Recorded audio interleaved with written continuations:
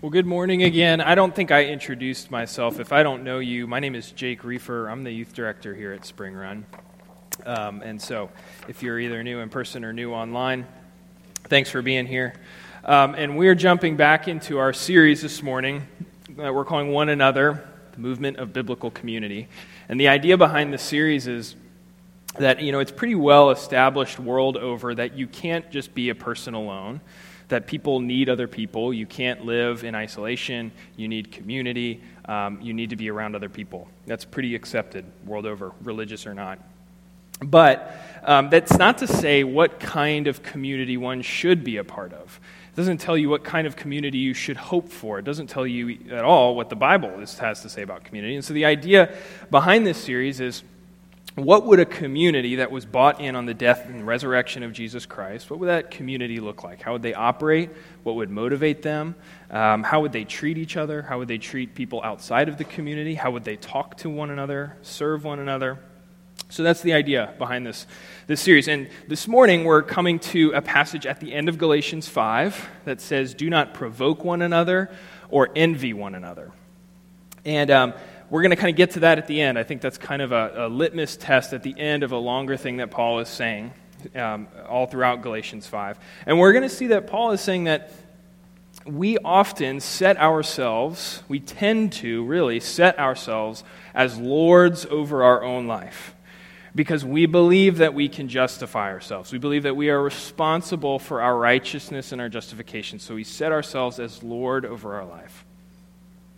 But what he's going to say is that if you are in Christ, you are actually free. You're truly free. You're not sort of free. You're really free. You're not free some of the time. You are absolutely free if you are in Christ. And specifically that if Christ is Lord of your life, you are free from the power of sin. You are free for the law of love, and you are free by the Spirit. So those are my 3 points, is that you are free from the law of sin, you're free for the law of love, and you are free by the Spirit of God. So let me read our passage, and we will get into it today. Starting in Galatians 5, verse 1, it says, "For freedom Christ has set us free. Stand firm, therefore, and do not submit again to a yoke of slavery. Look, I, Paul, say to you that if you accept circumcision, Christ will be of no advantage to you." And skipping down to verse 13, "For you were called to freedom, brothers. Only do not use your freedom as an opportunity for the flesh, but through love serve one another. For the whole law is fulfilled in one word, you shall love your neighbor as yourself. But if you bite and devour one another, watch out that you are not consumed by one another. But I say, walk in the Spirit, and you will not gratify the desires of the flesh. For the desires of the flesh are against the Spirit, and the desires of the Spirit are against the flesh. For these are opposed to each other to keep you from doing the things that you want to do. But if you are led by the Spirit, you are not under the law. For the works of the flesh are evident: sexual immorality, impurity, sensuality, idolatry, sorcery, enmity, strife, jealousy, fits of anger, rivalries, dissensions, divisions, envy, drunkenness, orgies, and things like these. I warn you, as I warned you before, that those who do such things will not inherit the kingdom of God. But the fruit of the Spirit is love, joy, peace, patience, kindness, goodness, faithfulness, gentleness, and self-control. Against such things there is no law. And those who belong to Christ Jesus have crucified the flesh with its passions and desires. If we live by the Spirit, let us also keep in step with the Spirit. Let us not become conceited, provoking one another, envying one another." Lord God, I ask that you would bless the teaching of your word this morning. Would truth be remembered, and what is not true, would it be quickly forgotten? And we ask that you bless our time together this morning. Amen. So, verse 1, Paul says, "Stand firm and do not submit again to a yoke of slavery." And this is the jumping off point. This is the basis of what Paul is trying to say, starts here. That life without Christ is slavery. It's slavery. It is like being owned by somebody else, not being your own person. And that specifically it's slavery to a law. Now, and this is actually true for non-religious people as well as religious people. Everybody lives under a law. I'll start with non-religious people. Most people think that if you don't believe in a God, There's no expectations or requirements of you. That you don't have to live up to any kind of standard. It's religious people who heap on expectations and requirements onto themselves. Don't steal, don't cheat on your spouse, give your money away to the poor, serve the poor, etc. But it's secular people. They just live however you want. Like whatever sounds good, whatever feels good in the moment, that's what I live by. If I want to give my money away, I do. If I don't, I don't. I get to do whatever I want to do. But in reality, all people live under a law. I've never met an atheist or an agnostic who actually takes their belief all the way to the logical conclusion, which is that nothing matters. I've never met anyone who actually believed that nothing matters, that we're just accidents, that there's no meaning to life, that murdering someone is just as good as giving all of your money away. Nobody actually lives like that, because you would just fall into a deep pit of despair. And so everybody values something. Everyone says life is for something. Everyone has to live for something. And when you do that, when you value something and you say, I'm going to worship that, you set up laws and you set up practices that orient you towards that thing, towards that life. And so by doing so, you have made for yourself a law. I'll give you an example, and I could do this with a bunch of different things. But one of the laws that our culture, our society generally agrees on today is that if you have been mistreated by somebody, especially by somebody who is more powerful or more privileged than you, you deserve justice. That you deserve a chance to hold up your human rights and say, hey, you are not more valuable than me just because you are powered or privileged, but I am valuable. I deserve justice. And that's a good thing, by the way, that our society doesn't really know where they got that from. That's really a post-Christian idea. But it often gets misused. But we should be grateful that we live in a society that does value justice, that does value human rights. It would be a dark, dark world to live in a place that did not value that. But that's kind of aside. But that is a law. That sounds like, just maybe if you're a secular person, that just sounds like something that everybody believes, right? But in reality, it's not. That is a law. Because what you're saying is, in order to be a good human, in order to make the world a better place, you have to adhere to a law of social justice. You need to adhere to these rules that you have set up for yourself. And so if you're a non-religious person, you are actually in the same place as a religious person. That how do you know if you've done enough? What if you don't help someone when you should have? What if you don't help someone as much as you could have? What if you're part of an injustice, either individually and personally, or systemically or communally, and you're somehow a part of a group that does some injustice? What do you do then? How do you know if you have measured up? Because you can't meet it perfectly. That's pretty obvious. Nobody does everything that they should. And so how do you know if you will be accepted? How do you know if you are a good person and not a bad person? How do you know if you've met the standard? And Romans 2:14 actually says this pretty directly, where Paul says that Gentiles or non-religious people have become a law to themselves, even though they do not have the law. Even though they don't have the Jewish law, they have become a law to themselves. And even though they've made that law, they still can't live up to it. So that's for non-religious people. But religious people, like most of us, I would imagine, we also live under law. I would argue that every faith besides Christianity is a law-based faith. That similar to non-religious people in the West, all religions make a claim that, hey, something is wrong with the world. Something's wrong with the world and it needs to be fixed. And you're a part of that. And so it gives you, all faiths beside Christianity, they give you a list of things to attain to be, to do. And they say that you will be judged by God or maybe by the universe for either meeting those standards or not meeting those standards. And that ultimately, religious people are left wondering the same thing as non-religious people is, have I done enough? Have I done enough? I mean, has anyone tried to read through the Bible and you hit Leviticus and you go, whoa, okay. That's because there's a whole bunch of rules and laws in there, and you read through this, you're like, how could I possibly do this? How could anybody possibly do this? And the answer is that they couldn't. And so if you can't meet it perfectly, you can only meet it partially, how do you know that it's enough? How do you know that you've done enough? Ultimately, you're going to be wondering, am I justified in the eyes of God? And this is exactly where Paul comes in and says, this is what makes Christianity unique and beautiful. Which is verse 2, he says, look, he's saying this super definitively. He's saying, look, I, Paul, say to you that if you accept circumcision, Christ will be of no advantage to you. And then in verse 6, we didn't read this earlier. But for in Christ Jesus neither circumcision nor uncircumcision counts for anything, but only faith working through love.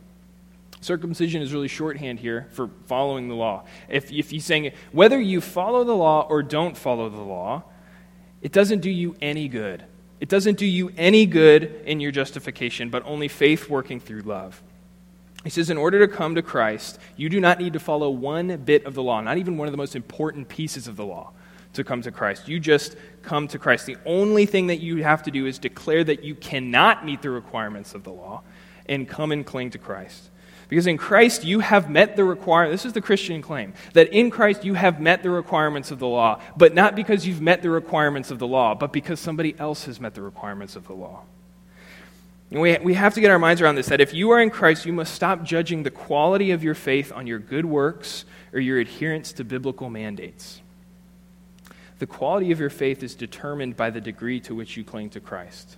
The quality of your faith has nothing to do with your own works or your adherence to the Bible. It's all about how tightly you cling to Christ. 2 weeks ago, I was taking a seminary class in D.C., and my professor came back one day after lunch with a guest, and I had not heard of him before, but his name was Andrew Brunson. And some of you know who Andrew Brunson is. I had never heard of him, but he was a pastor in Turkey for over 20 years, I believe. And a few years ago, he was arrested by the Turkish government. They said he was a terrorist or that he was helping terrorists. He wasn't. They knew that. He knew that. But they arrested him because they wanted to intimidate the church. And so he was arrested in Turkey, and he was kept there for 2 years. He was in prison for 2 years for nothing. And a couple years ago, he was released, and he came back to the U.S. He talked a lot about several things to us, but one of the things that jumped out to me was he talked with our class about a time before he had been arrested where he struggled immensely with pride. He had been in Turkey doing good work, and he felt that, hey, I deserve a bigger church, I deserve more following, I deserve more acknowledgement. But he never got that. He never got that acknowledgement. He never got that success. He never got this massive church. But what he found was that after he was released, he came back to the U.S., and he was somewhat famous. His story, he had been a big news story, both when he was captured and when he was released. And you can find, there's pictures of it. He became very famous, and he started being taken to all these different places. He started going places he never would have. There's pictures of him in the White House with President Trump. These places that I was like, oh my gosh, I never would have thought that I could have come to somewhere like this. But he said that because of his experience in prison, he was able to go into these important places that would have fed his ego and fed his pride. He was able to go into these places and say, genuinely believing it, I don't belong here. I don't belong here. I don't deserve to be here. I don't deserve to be in this place. That is freedom. That is freedom from the law. Once you realize that where you belong is in a sewer drain for the rest of eternity, once you actually believe that, once you know that, you no longer have to live up to a standard because you know you can't meet it. That's freedom from the law. I don't belong here. I'm not supposed to be here. That's freedom. And so do you really believe that your right standing before God comes from the sacrifice of Christ? Or do you actually believe that your right standing comes from some of the good things you do at church, some of the things good things you do to your friends and your neighbors and your community? Or do you believe that it is Christ who justifies you? Or do you believe that it is your good theology that justifies you? So, this is really good news. This is excellent, excellent news. You are valuable not because of your accomplishments or your drive or your success, but because of the accomplishments of another. But it can leave you kind of wondering, like, what now? Like, where do we go from here? I'm free from the law, but I'm not really free. What do I do with the rest of my life? Do I just kind of like live it up till I die? I mean, this is kind of like, I find that sometimes people have a real good theology of the crucifixion, but very little theology of the resurrection. And so I get that my sins are paid for, but I don't really know what to do now. And so there's something similar in that, but Paul's ahead of us, and he says, because in verses 13 and 14, it's kind of a bewildering instruction if you've been paying attention. He says, for you were called to freedom, brothers. Got it, we just heard that. Not only do not use your freedom as an opportunity for the flesh, okay, makes sense, but through love serve one another. For the whole law is fulfilled in one word, love your neighbor as yourself. So he's just been going on and on and on about how in freedom, that in Christ you are free. You're actually really free. You're free from the need to meet any expectation. And then he turns around and he says, use your freedom as an opportunity to serve one another. What I mean is, love your neighbor as yourself. By the way, that's the whole law. Use your freedom as an opportunity to follow the law. And if we might be like, oh my gosh, this sounds like a contradiction, but he's not contradicting himself. He's saying you have been freed from the law so that you can be free for the law. So I think Charles Spurgeon is helpful with this. He says, what is God's law now? It's not above a Christian, it is under a Christian. Some men hold God's law like a rod and terror over Christians and say, if you sin, you'll be punished with it. It is not so. The law is under a Christian. It is for him to walk on, to be his guide, his rule, his pattern. We are not under the law, but under grace. Law is the road which guides us, not the rod which drives us. I wish I could write like that. That is amazing. Law is the road which guides us, not the rod which drives us, nor the spirit which actuates us. The law is good and excellent if it keeps its place. So what does that mean? It means that we're not governed or driven by the law. We're not governed and driven by our need to meet a standard. But we are governed and driven by the good news of Jesus Christ, that someone else has met the standard of the law. And the law becomes then something that serves us rather than we who serve it. And this is true because if you think about it, without Christ, every good thing you do is actually selfish. Every good thing you do outside of Christ is selfish. And in Mark 12, I think this illustrates this well. In Mark 12, we get this story of Jesus and the disciples hanging out, watching people put money into the offering basket. That'd be kind of an interesting thing to do, I think. That'd be some good people watching. And so they see all these people coming by, and a bunch of rich people, most of us know this story, rich people put a lot of money in the basket. And then this woman comes by, this poor widow, and she puts 2 small copper coins in. And Jesus says that she's put in more money than everybody else. And if you're super literally minded, you're thinking, no, she didn't. But he's not talking about that. He's not talking about the amount of money. And money is a tricky thing, right? I think we all know this. Money is tricky because it gets at your heart. It tells you what your heart values. You spend money on the things that you find value in. I mean, those who hoard money and save it and never give it away, they find comfort and security. People who spend all their money on the newest thing, on a new car, a new iPhone, they find comfort in having the newest thing and things. And so these rich people are putting money in the offering basket because they could, but also because they wanted to be sure that they were doing enough for God, that they were putting enough money in. They wanted to be accepted because of the value of their offering, the value of the thing that they were putting in. That's what was justifying them. But this poor widow comes, and she gives all that she has because she knows that it is not actually about the value of the item that she's putting in, but it is because of the value of her heart. Her heart is pointed towards Christ. That it's not the value of her money that justifies her, but it is God who justifies her. And so by putting money in, she is just acting out of love. We place value. We should place value not in our adherence to the law, but in the God who provides for us. As Christians, we should follow the law not because it justifies us or makes us righteous. It can't. It doesn't. How could following the law, if you're really in Christ, following the law does you nothing.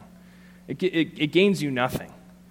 It is only a way to act in deep love for the one who has justified you. And so, Spring Run, let's think about ourselves. Think about our service, both inside and outside of the church. Do you serve or work because you believe your faith requires it, that you need it? Or are you living under, that if you are, you're living under the law? Or do you serve and work because you're living in a pattern of love? Are you under the law and working to meet the standard because you believe secretly that what you do is what justifies you? Or are you working free from that, free from the expectation, knowing that my good works do me no good, I'm just acting out of love for the one who has bought me everything? And that is the good news. That is the good news of Jesus Christ, that you are free not because of your hard work, but because of the work of another. And that in that freedom, because of that work, you're now free to follow God's law out of love, out of gratitude, and not out of fear, that it's not this rod hanging over you to punish you. But you might be wondering, how do you make that transition? How do you transition from being under the law to under Christ? And Paul says it's the Spirit. It's the Spirit. This passage is a really famous one, the fruit of the Spirit. Parents will read that to your kids, right, and say, these are some good things to be, right? Patience, and that's not bad. It'd be great to live in a society where people said these are good attributes to attain to. But if that's all that the fruit of the Spirit is, we're missing the point. And there's two things here. There's the Spirit and the fruit. The Spirit that begets the fruit that comes from the Spirit. So let's start with the Spirit. What is the Spirit? And I won't take us to read it, but in Ezekiel 37, another really famous passage from the Old Testament. If you haven't read Ezekiel 37 recently, go read Ezekiel 37. It's Ezekiel's vision of the valley of the dry bones. Ezekiel has this vision where he's brought to a valley by God, and there are these very dry bones there, meaning that they're very dead bones. And God says, Son of man, can these bones live? And Ezekiel says, you tell me, God. And so God says, prophesy over the bones. And so he does, and we have this incredible picture of the bones coming together and making a skeleton, and then sinews tying the bones together, and then flesh coming onto the skeletons and becoming resurrected bodies. It's this beautiful image of what is waiting for us at the end. And so these resurrected bodies, but then we get this line, Ezekiel says, but there was no breath in them. And so God tells Ezekiel to prophesy over the breath, and it says, and the breath came into them, and they lived. And they stood on their feet, an exceedingly great army. That same word for breath that Ezekiel uses is actually also used in Genesis 2:7, which most of us know, which is God forms Adam out of the dust of the ground. He makes a body. And then it says that he breathed into the nostrils of the man the breath of life, and the man became a living creature. This is the breath that is filling up bodies. Now, that word breath, it's the same Hebrew word in both passages, and it can be translated breath. It can also be translated spirit. And so, what is the Spirit? The Spirit is what animates true life. Or as Charles Spurgeon said it in the quote earlier, it's what actuates, the Spirit that actuates you. It is what fills up life. That these bodies in both of these passages they're full bodies, but they're dead. And then the Spirit fills them, and they're animated. They come to life. It's the breath of God which takes a fully functional body and brings it to life. The Spirit is what animates a true, godly human life. And so the fruit of the Spirit is not a list of attributes to attain to, but it's an outworking of the breath of the Spirit in a human life. And so how do you know if you're under the law or under Christ? How do you know if you're... Because this also makes sense of the distinction that is here, which is the work of the flesh. Paul says you're either under the work of the flesh or you're under the fruit of the Spirit. And this makes sense because work is labor. You sum up your own strength to make it happen, but fruit grows. And fruit is a natural outworking of this breath that's filling up life. So how do you know if you're under the law or Christ? Here's a question. Are you an ornament or are you a fruit? Are your works ornaments or fruits? N.T. Wright is a theologian. He says that the work of the flesh are more like Christmas ornaments. You cut down a Christmas tree and you stick it in your house and you put ornaments on it. The tree's dead and the ornaments are empty plastic shells. Though you put them on to make it look good, to make it look alive, like it's having a fun time. But in reality, it's dead. The tree's dead, the ornaments are dead. But the fruit of the Spirit are like apples hanging off a tree. They're an extension of the tree. They grow out of the tree as naturally as branches do, as naturally as leaves do. They grow off of it. They're rich, they're delicious, they're alive. They can produce more life. The seeds in them can produce more life. The tree is filled with the breath of life, and so it produces fruit. So are you laboring under the short, shallow breaths of your own breath, your own labor? Or are you trusting in Christ and you're laboring under the deep, long breaths of the Spirit of God? And so Paul ends with a really practical test here. He says, let us not become conceited, provoking one another, envying one another. Conceit is the valuing of yourself above others. That if everyone's got a dollar value, you've got a couple bucks on them. And so provoking and envying, they're actually both results of conceit. Conceit's valuing yourself too highly, and both envying and provoking come out of that. Provoking is someone pushing and prodding someone into a reaction because you believe yourself to be higher. You believe those kinds of reactions to be beneath you. You think, I understand people, I can control people, I can push and prod, I know exactly what I'm doing. People who provoke know exactly what they're doing. And it comes from a place of conceit, that you poke at people because you think you're smarter than them or you're more in control of your emotions. You value yourself and your abilities above others. But envy also comes out of conceit. it also comes from a place of too high self-worth. It says, but it has some bitterness with it. It says that something should belong to you, not just because you want it, but because you deserve it, that you should have something, that you deserve something. I should have that car or those clothes or that relationship because I deserve it, because I've worked for it. You have no idea how hard I've worked for it. You have no idea how long I've labored and how much I've been mistreated, and that's why I don't have all the things you have. I deserve that thing. It comes out of a sense of your own self-worth. And so they both come out of this. And so one of the things Paul is saying is, so how do you know if you're living under the law or living under Christ? How do you know if the law is your Lord, which means you're your Lord, or that the Lord is your Lord, that Christ is your Lord? How do you know? Well, if you're living under the law, you're conceited. And how do you know if you're conceited? You're poking and prodding, or you're envying. So if you find yourself poking and provoking and envying, you're probably living under the law. You're living in conceit. Or have you put yourself back under the yoke of slavery by believing that you're worthy of meeting the law, of meeting its expectations, meeting its demands? Because if that's what you believe, then yeah, you poke at people and you envy because you believe I have deserved something or I am better than, and you're under the law. You're subtly believing that there's some part of your justification, some part of your goodness was yours, that you earned it. I was in a fellows program my senior year of college, which if you don't know what a fellows program is, it's you read a bunch of books and you have an internship and you learn about Christian vocation. And so I was at JMU as my senior year as part-time student, full-time fellow. And I was in a small group as well with InterVarsity Campus Ministry. And it was our senior year, so the leaders we'd gotten when we were freshmen, they had moved on. And so someone from our small group was the leader. So someone my age was our leader. And I had been in this fellows program for 3 long months, which meant I'd read 6 whole books on theology. And I had learned a lot of things that I had never heard. In all seriousness, it was tremendous. I had learned more in those 6 books than I felt like I'd learned in 6 years.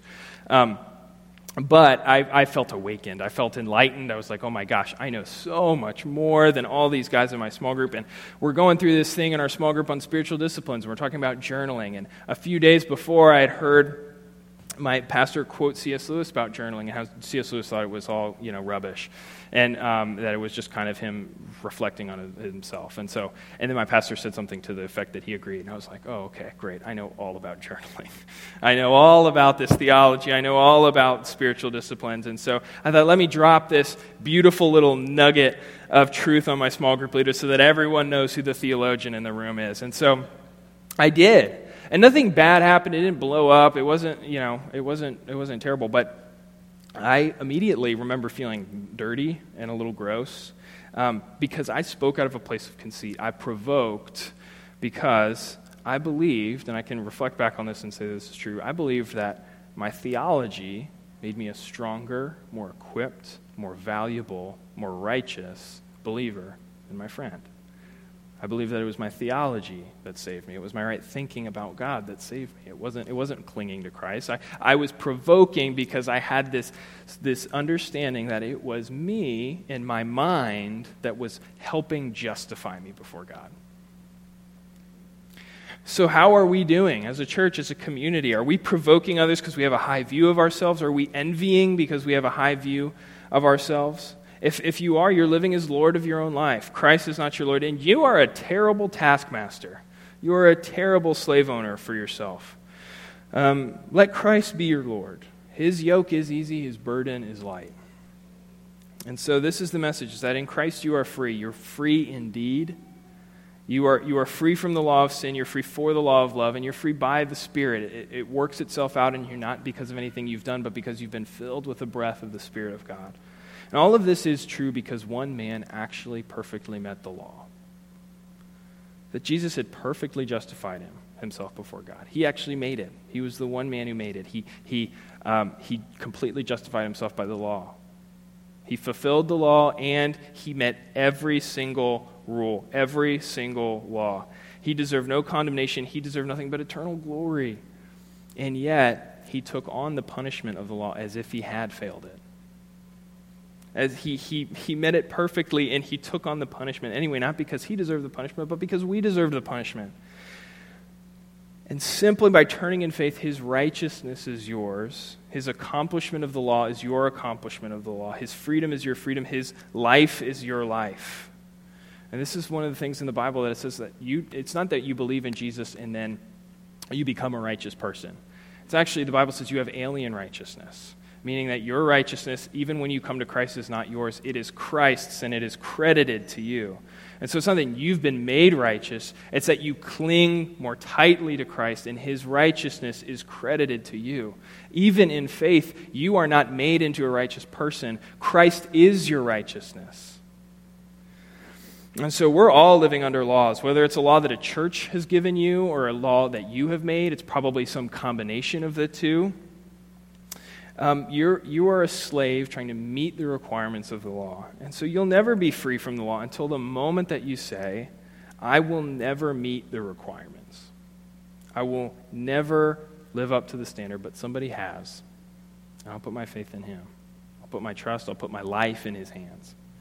So will you stop living under the law? Because there's freedom. There's freedom in Christ. Let's pray. Lord Jesus, we thank you for your word. We thank you that it is not up to us to justify ourselves, God. We can't do it. And God, we're sorry for the ways that we still try to cling on in this kind of petty way to our own justification. That we hold on to the ways that we think that we can live up to the law, live up to expectations. And God, we're sorry for that. And we ask that you would rid us of, that you would free us from those desires, that we would cling fully to the truth that we cannot meet the law, but you can. That we can cling closely to you. And by doing that, God, that we would be free. We would be free from the law. We'd be free from expectation. We'd be free from the social pressure of having to live up.